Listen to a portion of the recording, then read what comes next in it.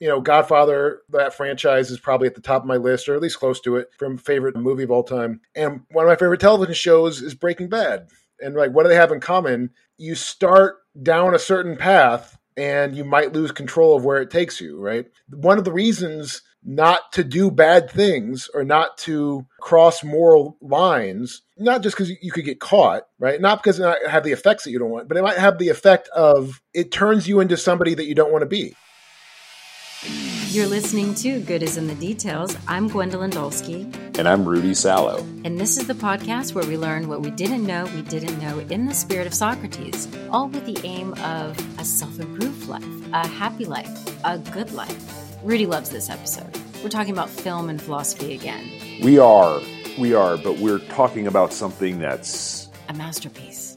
A true masterpiece, Gwen. And I'm so happy that this new book is getting released. I think it just got released today, or it's getting released tomorrow, July 28th. And it's the philosophy of The Godfather. And yes, we're actually talking about the masterpiece film series, The Godfather. And it's a series of philosophical essays. How can we take lessons from The Godfather and apply those to everyday life? How can we look at The Godfather through a philosophical lens? Loved this episode.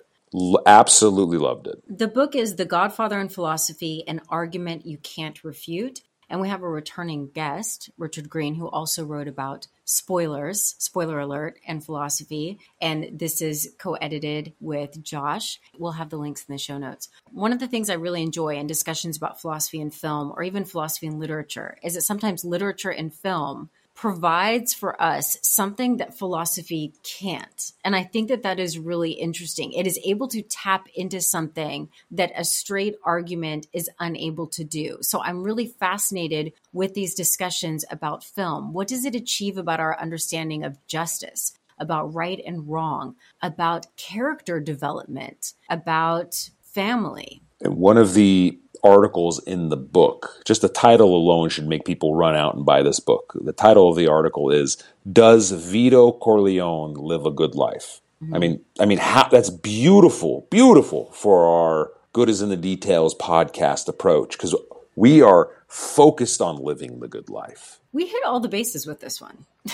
We really did. And we really analyzed this essay. We analyzed the film. We analyzed why men love this film. We analyzed why possibly women also love this film. We talked about differences between the book and the film. We talked about Godfather 1. We talked about Godfather 2. We even brought up Godfather 3 in this phenomenal episode. I'm so close to doing my Frankie Pantangeli impression, but you know what? I want the audience to listen to this episode and then beg me to do an Instagram video of my phenomenal Frankie Pantangeli's impersonation on Instagram, which I will do. If literally one person asks for it, I promise I will do it. Okay, there's the call to action right there in the intro. We've got a call to action. That's excellent, Rudy. I'm telling you, it's a phenomenal impression. I've been doing it for like 25 years. It's excellent. This is an excellent book where you're philosophy curious, right? Where you don't feel like you have to delve into something that is super academic, but you can enjoy it. And that's one of the things that I like about this podcast. It's one of the things I like about studying philosophy is that it is for everybody. It's not just for the ivory tower. It is a way for us to engage and be more thoughtful in in something like cinema, in our everyday life. Amen. Okay, and let's talk The Godfather and philosophy with Richard and Josh. So Gwen, Josh, Richard, is there such a thing as pop philosophy? Is that what we're talking about here when we talk about popular movies? Is that a thing? I'm just curious. Yeah, pop culture and philosophy is sort of a big part of philosophy nowadays. That's how we met. Yeah, right, at the Pop Culture Association. Is it because philosophy is so out there and elusive and useless? Is it to really make it, so useful for people's life? Is that where the whole pop culture thing comes in? It's to make it useless for more people, right? To get everybody involved in the complete worthlessness of. Well, yeah, no, I mean, there are aspects of philosophy, areas of philosophy, I guess, or segments that I think are extremely useful. If it's just philosophers sharing ideas, then all they're doing is getting more and more precise in the philosophical account that never gets beyond that little bubble or echo chamber. So I think the idea is to take the useful parts of philosophy, the stuff that pertains, how to live or how to live one's best life or what one ought to do or, what one's possibilities are if one's having a hard time sorting that out, and make those tools available for wider audiences, educated laypersons. Who is the genius that came up with The Godfather and philosophy? Well, here's one way in which philosophy can be helpful. I can tell you that there's a flawed assumption in your question that it takes genius to come up with these ideas. I sort of had the idea. So both Richard and I have done a number of these books. We actually both worked on the punk book. That was a really fun project, Punk Rock and Philosophy. We did a book on Westworld together. That was really fun. About a year and a half ago, I was just thinking, there's been so many of these books. It seems like we're running out of intellectual property to do these books about. Part of the reason that is because there's so much stuff that's coming out now that there's hardly anything is watched by everybody. You binge something for like a week and then you forget about it. And maybe 1 million people watched it with you, but now they're on to the next thing. And you're not going to get 20 people to write a chapter in these books. You're not going to get anybody to buy it. So I was just thinking, is there any intellectual property or any big franchises that were left out that never got a book? And I just did some thinking and hey, nobody's done The Godfather. And that seems like it's a pretty big miss. That's, if there's the big movie franchises or book franchises that have real intellectual weight in society, that's like on the top of the list. So we pitched the idea and did a little bit of pushing, and we eventually got the green light, and we're really pleased with how it came out. The theme of justice was coming up a lot, the theme of justice and family. When you were going through these essays, how does the concept of justice, when we're talking about a crime family, actually work? What's that appeal? It's interesting because at least several of the very main characters in The Godfather, throughout the trilogy, seem like good people, and they're being juxtaposed to bad people, right? So you've got Michael, the good son, who gets into the family business by killing a cop, and another head of a mafia to save his father. And these are all presented as really virtuous acts. And he's there contrasted with Sonny, the violent, ugly hothead. I think a lot of the authors of these chapters sort of took it upon themselves to say, what are we to make of Don Corleone, right? Vito and Michael Corleone, right? Vito in the second film, they give his backstory. He's just standing up for people in the neighborhood. So it's various just acts that sort of lead them to do each of the things they do. But then you look at the aggregate of those just acts, and these are violent, ruthless killers. And they're also very greedy. They're not just. They're complicated people. Right, but they're sympathetic characters, right? So that screams for philosophical treatment. I got to piggyback on what you're just saying, Richard. So I've been doing Good as in the Details now for 3 years, and Gwen has been trying to educate me on Aristotle this, Good Life that. The name of our podcast is this. I didn't understand any of it until I read this essay. Does Vito Corleone live a good life? And what a terrific, terrific essay explaining virtues and the different types of virtues, and then applying that to both Vito and Michael and Justice. If you don't mind, I don't mean to zero in on this particular essay, but I warned Gwen that I wanted to really talk about it because the name of our podcast obviously is Good as in the Details. So it's almost like the essence of our show is wrapped up in this particular essay. Without delving into the details of it, like, I'm curious, as you guys were involved with this book and you guys are the professors, what is it about this particular essay that our listeners should take away from it?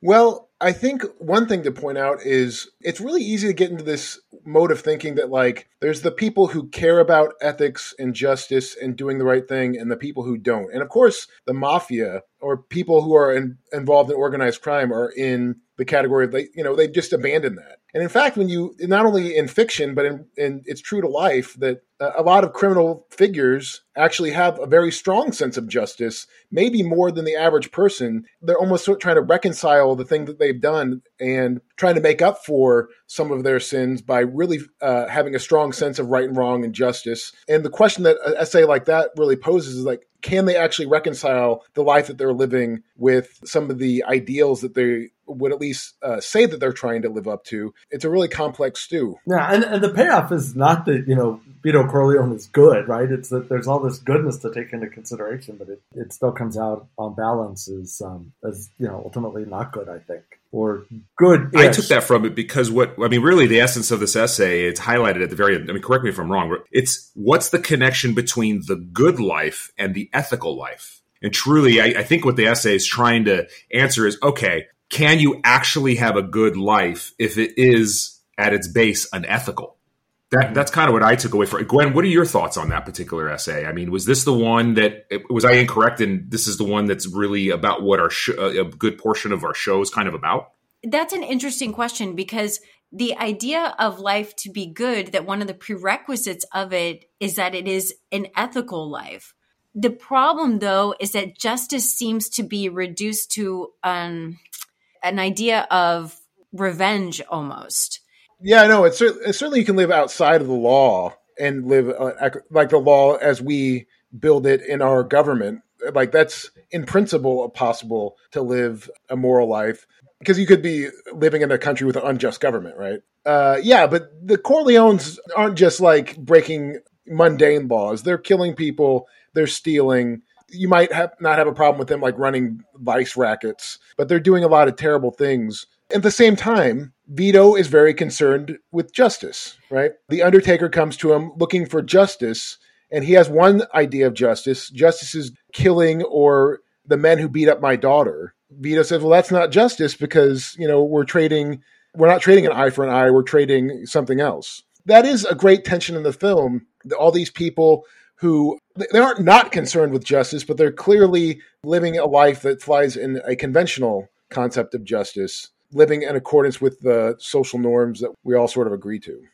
So then there's this question of what makes justice justice, that it's not a subjective thing because they are outside of it. I think it complicates the question of what constitutes justice. So what sense of justice do they have that we must understand it even though it's outside of the law? So justice and law are not the same thing. Right. So if it is a subjective thing, or maybe better put a relativist thing, to some extent that gets them off the hook, right? So one of the chapters in the book sort of explores what they have to do to people who betray them, right? And it looks at the case of, Fredo, who betrays Michael, and then Pentangeli, who is essentially a snitch. And there's a whole code there, right, along with the Omerta, right, the code by which they live. If the governing moral system is some sort of relativist system based on their culture or their subculture, their shared form of life with the other people like them in their circumstance, then you can make the case that in a lot of respects they're all sort of very moral. Pentangeli is forced to kill himself, but that's consistent with what's expected out of him. Fredo gets murdered for his betrayal, but not until after it won't harm their mother, and so forth. Yeah, the only thing I would like to say is, because I used to do a killer Frankie Pentangeli's impersonation. It's Pentangeli, but I'm not going to do the impersonation here. But boy, some of my old friends used to love my Frank Pentangeli. I never really understood the difference. The essay that you're speaking of is the one called Betrayal and Forgiveness in The Godfather, which is also terrific. I never really understood the difference between betrayal and snitching. Even as a lawyer, I didn't actually understood what a stool pigeon was. A stool pigeon is somebody that's not actually on the inside. It's actually somebody working for the law that's pretending to be on the inside. I didn't know those little intricate definitions until I read this essay. At the end of the essay, I mean, in the end, they talked about what I kind of grabbed from that was that Frankie's information was bad, right? He thought Michael had turned on him. He was put into a corner. What was he going to do? Yes, he betrayed Michael, but he was given a chance to redeem himself. And as a result of that redemption, his family was saved forever. Fredo, on the other hand, because that was, Frankie was snitching, which, betrayal is a part of snitching, but Fredo's betrayal, because it was to the individual, was something that was deeper. Now, did Michael go overboard in his reaction to Fredo? It's pretty obvious. I mean, the essay itself kind of answers that question, but you can also see in The Godfather Part 3, a big theme in The Godfather Part 3 is Michael living with the ghost of that horrible decision. But beautiful essay in really describing the difference of what Fredo did and what Pentangeli did. What are the thoughts about what Michael did to Fredo? Like, is it just universal that was a bad decision? Well, it's a kind of a tough question to answer for a couple of reasons. Number one, here's a rabbit hole we could chase probably way too far, is we don't 100% know what Fredo did, right? we think we're pretty sure he didn't actually think there's gonna be an assassination attempt. But so maybe there was like he thought there was gonna be a kidnapping or something. But more to the point, one of the really interesting chapters touches on this idea of, is it worse to kill your brother than another person? Right? Do you have special obligations to your family? If Fredo was just a stooge, it seems like most of us probably don't bat an eye at him taking out Fredo. But Fredo's his brother. Is fratricide worse than murdering just some soldier? We have an essay in the book that explores that. Is it worse to kill your brother than another person, or do you have special obligations to your family? And I find this a really interesting sort of debate or area of exploration. I think we all have these strong intuitions that, yes, of course you do have stronger obligations to your family than you do to other people. So, for instance, the classic example is, if my mother is in a burning building, and if your mother is in the burning building next to her, I'm going to try to save my mother before I'm going to try to save your mother. But that's not because I think my mother has more like inherent moral worth than your mother. It's I love her more and I care about her more. But does that mean I have an obligation to my mother that I don't have to yours? Or is that like just I would feel worse about her suffering?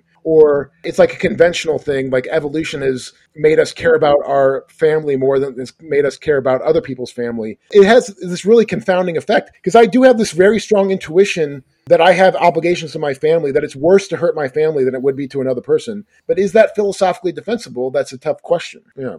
What if the mother that was in the next building is Mother Teresa? Okay, we're not going to even go down that road. But that said, Fredo, who else could have killed Fredo but for Michael? The damage that Fredo could have continued to do to the organization, and yet he would have been protected because he was a Corleone, right, from the internal of the organization.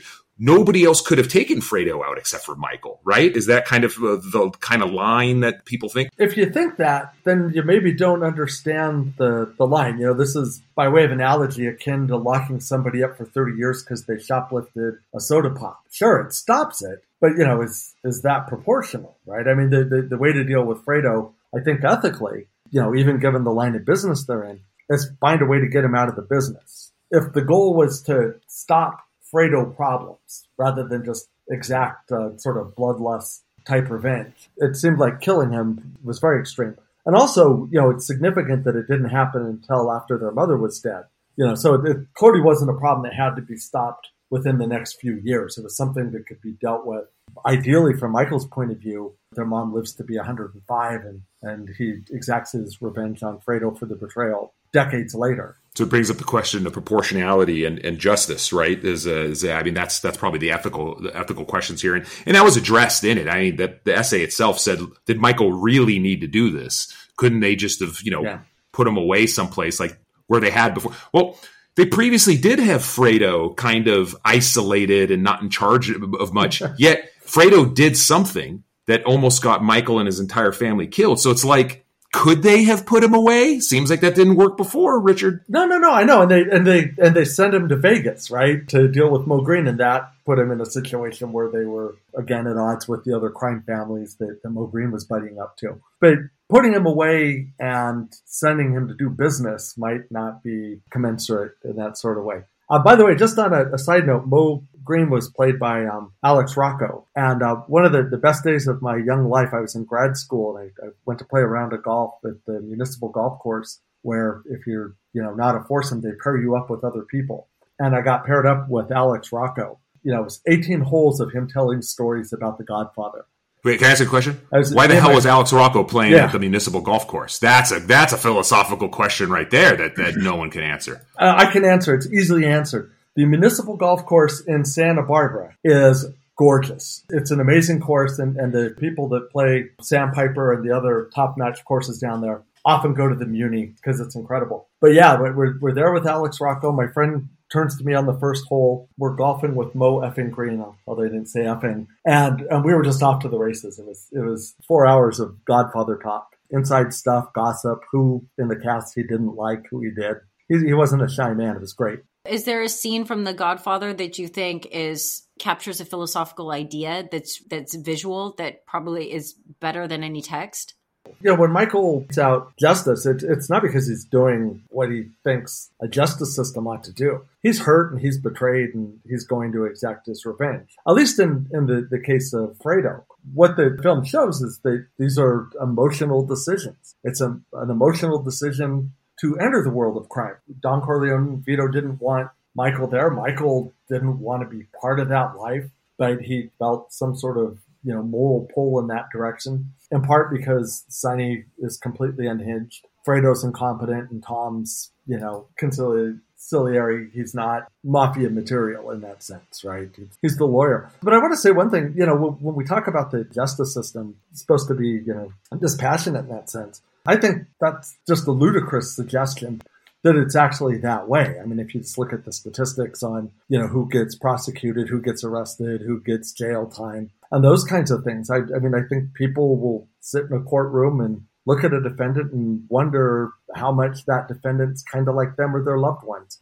And those things factor into the decisions every time. So, Michael gets in that situation and says, well, gosh, we've got some pretty clear rules here. Fredo's betrayed me. I have to exact revenge. And then the revenge that he exacts, because he's Michael, who's not the guy that we saw in the beginning of Godfather 1, that's this cool, moral, decorated World War II soldier, striving to be good. Yeah, he's he's more Sonny than Michael. Michael is presented. Once he decides that he has to do something, he goes into his Sonny's dead to me now routine. Do we think that part of the attraction of the movie is Michael's transformation? In that, at the very beginning, our introduction, he just came back from the war. He's taking it very seriously. He says, I reject that life. That's just my family. But the events and the circumstances and things that are literally outside of his control pull him into that life, and then he does transform into that monster, and we are watching that melodrama,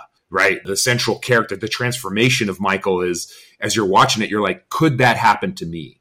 Could I become a murderer? Could I kill a police captain? Granted, a corrupt police captain, but like male or female, you step into the shoes of the character of Michael Corleone and you question your own ethics. I think that's part of the attraction. I don't know. What do you guys think? It is for me. I mean, I don't know what this says about me, but Godfather, that franchise is probably at the top of my list, or at least close to it, from favorite movies of all time. And one of my favorite television shows is Breaking Bad.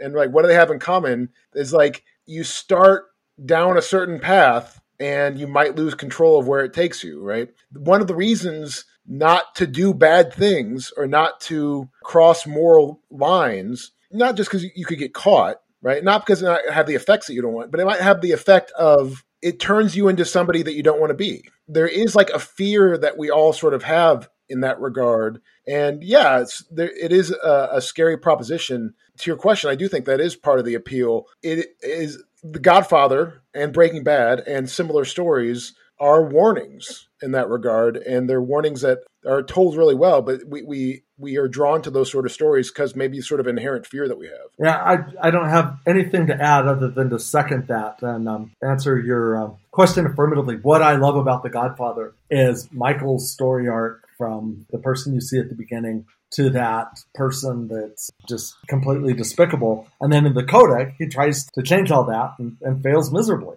I mean, it's wonderful. One of the chapters is on Connie's transformation as well, that it really picks up in the Coda. And I like that story arc too, but this is about people. And then you can contrast it with Vito, who's kind of this bad guy, but for good reasons. And he doesn't change that throughout his life. So. Speaking of Connie and the question that I posed about women, not being a woman, Gwen, was that an unfair assumption that male or female? No. I mean, at heart, I'm a woman. Come on, but really, I want to ask Gwen, from a woman's perspective, what is the attraction to The Godfather? Was I incorrect in assuming that men and women, that's why they like it? I'd like to hear from a woman, and besides myself, you were the only one on here. I'd really like to hear a woman's perspective. I think the reason why it has this appealing value is because this film is calling to these higher ideas about family and what is good and what is right and what is wrong. It is a very masculine film, but that I don't think makes it less appealing for me or for a woman because it's appealing to these high things. Something that I'm interested in knowing from Richard and Josh, I rewatched the baptism scene just to kind of, remind myself of this film. And I was just so struck by the visual of that. I am very interested in this question of what things like literature or film can accomplish that a straight philosophical text cannot. That's why philosophy appeals to literature often in order to make its point. Oh, yeah. Well, I mean, there's plenty of examples from The Godfather. The baptism scene is great because there's all the religious stuff going on and all these murders happening. And, he's playing the role of this family member role. He's killing members of the family and all. But I thought of a different example as you were saying it. I don't know if you guys are familiar with the television show The Bear, but there's an episode in season 2 where they have this, it's a flashback episode, this family get together. It's a holiday around Christmas time feast, and they do the Feast of Seven Fishes. I'm now trying to describe it to you using words, and the point is that you can't. There's so much mayhem in this that no amount of philosophical treatment can capture the nature of these really messed up family dynamics in the way that just watching people yell at each other across the dinner table can. And so that I thought was a good example of that. Other examples from The Godfather, right? The juxtaposition right at the very beginning where the wedding's going on and there's all this stuff that, to an external viewer would just look like a very normal thing. And then there's the Don inside meeting people one after another. And they're coming with the request that he can't deny because of some custom, essentially agreeing to have this person killed and that person killed and this person and so forth. So there's a nice kind of juxtaposition, appearance reality sort of thing going on there that words don't capture. So a lot of people, myself included, sort of start to roll their eyes when the evolutionary psychologists start to connect dots that they may have drawn. But this sounds plausible to me that for thousands, for the majority of human history, how do we pass down wisdom from generation to generation? It wasn't with philosophy. It was with stories.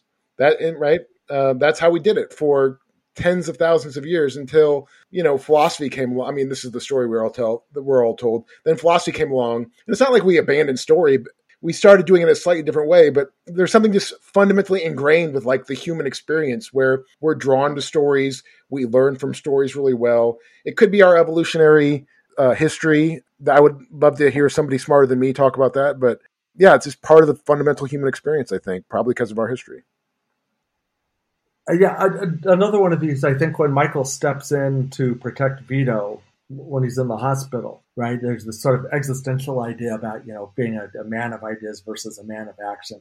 And that's, where Michael's transformation truly begins, right? He's this person that's very thoughtful and circumspect until this exact moment when he's forced to act. One of the chapters in the book talks about the Don's true self and Michael's true self, and that can never sort of get too far away from their behaviors. And I think that sort of visually captures this idea that maybe Michael didn't know who he was until that moment. It was a con that he'd given to Kay, and a con that maybe Vito had started telling him when he was very young, you're going to be this kind of person and not this kind. This is not what I want for you. If you had asked earlier, Michael, who are you? He would have told a very different story than the story he would tell right after that moment. That sounds like Simone de Beauvoir. You learn who you are in situation. Yeah, very much so. Another is in the opening, or kind of the midpoint of part 2, where Michael gets to Cuba and he's with these other mob figures, and they're going to carve up Cuba to make it this sort of fantasy paradise for U.S. travelers, this sort of pleasure island. And it's right in the middle of the Cuban Revolution. Michael sees, and he later calls this out, Michael sees a revolutionary commit suicide by killing one of the he pulls out a grenade, commits suicide, taking out one of the captains. He brings it up later, and he's asked, well, what does that mean? He's like, it means they can win, right? Because the soldiers are paid to fight. The revolutionaries, they're fighting for something greater than that. And there's just a great sequence there that really highlights something about the fighting spirit there. I have to wrap up with this. The horse head. Everybody seems to remember, when they think of The Godfather, they seem to remember Marlon Brando saying an offer you can't refuse, and then the horse head. Do we have any thoughts about the horse head? It was a real horse head, by the way. Oh my God. They went to a dog food company. They got a real horse head. No wonder it was so visual. But that would explain why it's so. That's why everybody remembers it. In the essay that I was talking about does Vito Corleone live the good life? They do briefly talk about Waltz, and they do bring up the point. And I remember this a lot. I remember reading the book, and dare I say, as much as I love the films, the book. This is one of the times where I say the book is better than the movie. Because of the details, the deeper details of each individual character, the book takes it to a whole other level. And the book describes Waltz as a predator, a sexual predator. Mm-hmm. And obviously, the horse is who suffers, unfortunately, but there is this love of the horse. And for some reason, they chose not to kill Waltz, but they wanted Waltz to suffer enough to change his decision. The only thing I wanted to say, Gwen, is you kind of get a sense of what a bastard Waltz is, but the book really makes you as a reader want Waltz to be punished. And the essay talks about that a fair amount. But yeah, the horse's head is iconic. Look who you're messing with. We will kill your horse and put it in bed with you, mother effer. I think part of it is we're all drawn to that sort of level of indescribable power that the Godfather has. Waltz has guards. Waltz lives in a mansion, but the Godfather somehow is able to orchestrate it so that he can kill this horse, slip the head into the guy's bed without him waking up, really send this guy a message in a way that sort of says something dark about us. I think that sort of level of power is really attention grabbing, right? Gwen, I can't speak for you. Rudy, Richard, you can jump in if you want to. 90% of guys have walked, when they're standing in line in a bank, or if they're passing an armored car, one time or another have thought, if I really had to, could I take this down? Could I, could I rob a bank if I had to? Could I take down if I really had to? Not that they're genuinely considering doing it, but there is that sort of element and of if I had to be go full gangster, could I do it? And so it's just fascinating to watch a family of people who have taken that bargain. I'm going to go for it, right? And you see the price that they have to pay, and it's dear.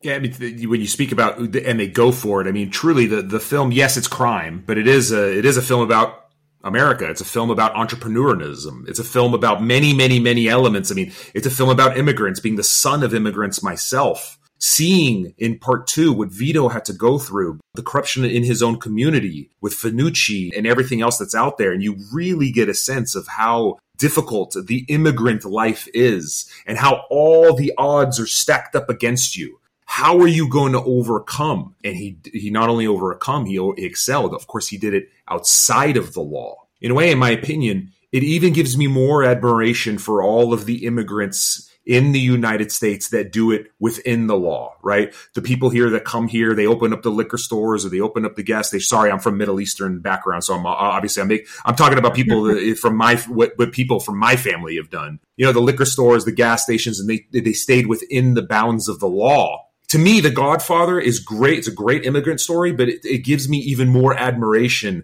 for the immigrants that did things legally. I can't speak to that. My family was immigrants as well. My great uncle was driving the getaway car, and the police were chasing him after they robbed the bank. And he was shooting at them, out the back window while driving, and shot his brother in the head. So I come from the other side of things. This was in the 1940s, long before I was born. But the other side, yeah, my grandmother's brothers, one shot the other, and then the other one was a cat burglar.